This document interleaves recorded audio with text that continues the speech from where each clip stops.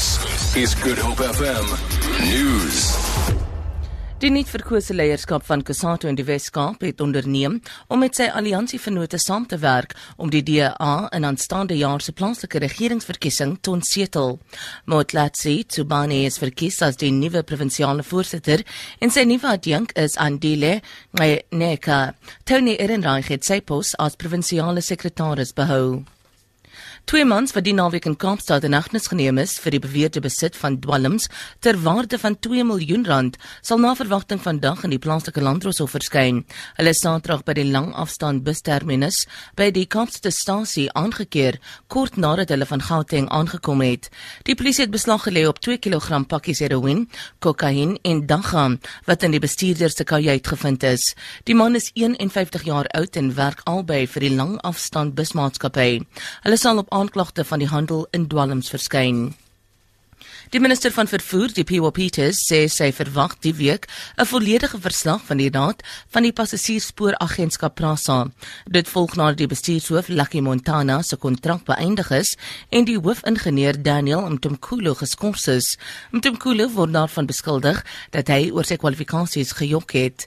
Daar word ook beweer dat die agentskap R600 miljoen se Spaanse lokomotiewe gekoop het wat nie geskik is vir plaaslike spoortoestande nie. 'n Woordvoerder van die departement van vervoer, Tiani Rikotso, sê die minister sal met die raad in gesprek tree nadat sy die verslag ontvang het. Die Wes-Kaapse verkeersowerheid sê geen sterftes het die naweek op die provinsie se paaie voorgekom nie.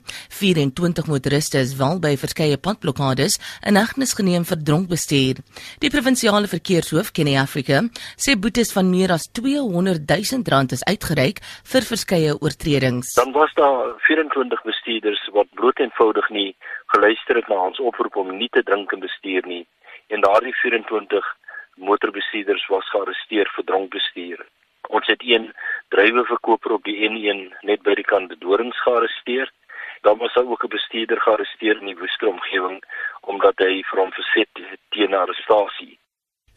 Die Mitsubishi-maatskappy het die eerste Japaneese maatskappy geword om amptelik om verskoning te vra, omdat hulle Amerikaanse krygsgevangenes as gedwonge arbeiders tydens die Tweede Wêreldoorlog gebruik het. Sowat 12,000 Amerikaanse krygsgevangenes is gedurende die oorlog as gedwonge arbeiders gebruik. Meer as 1100 van hulle is in die tydperk dood.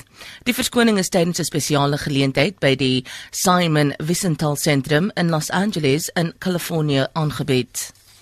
Op valutamarkte verhandel die rand teen R12.44 teenoor die Amerikaanse dollar, die pond teen R19.40, die euro kos $13.46, goud verhandel teen $1,107 'n fyn ons en die prys van Brent-olie is $57.03 per vat. Vir Good Hope FM nuus, Alexander Rosenberg.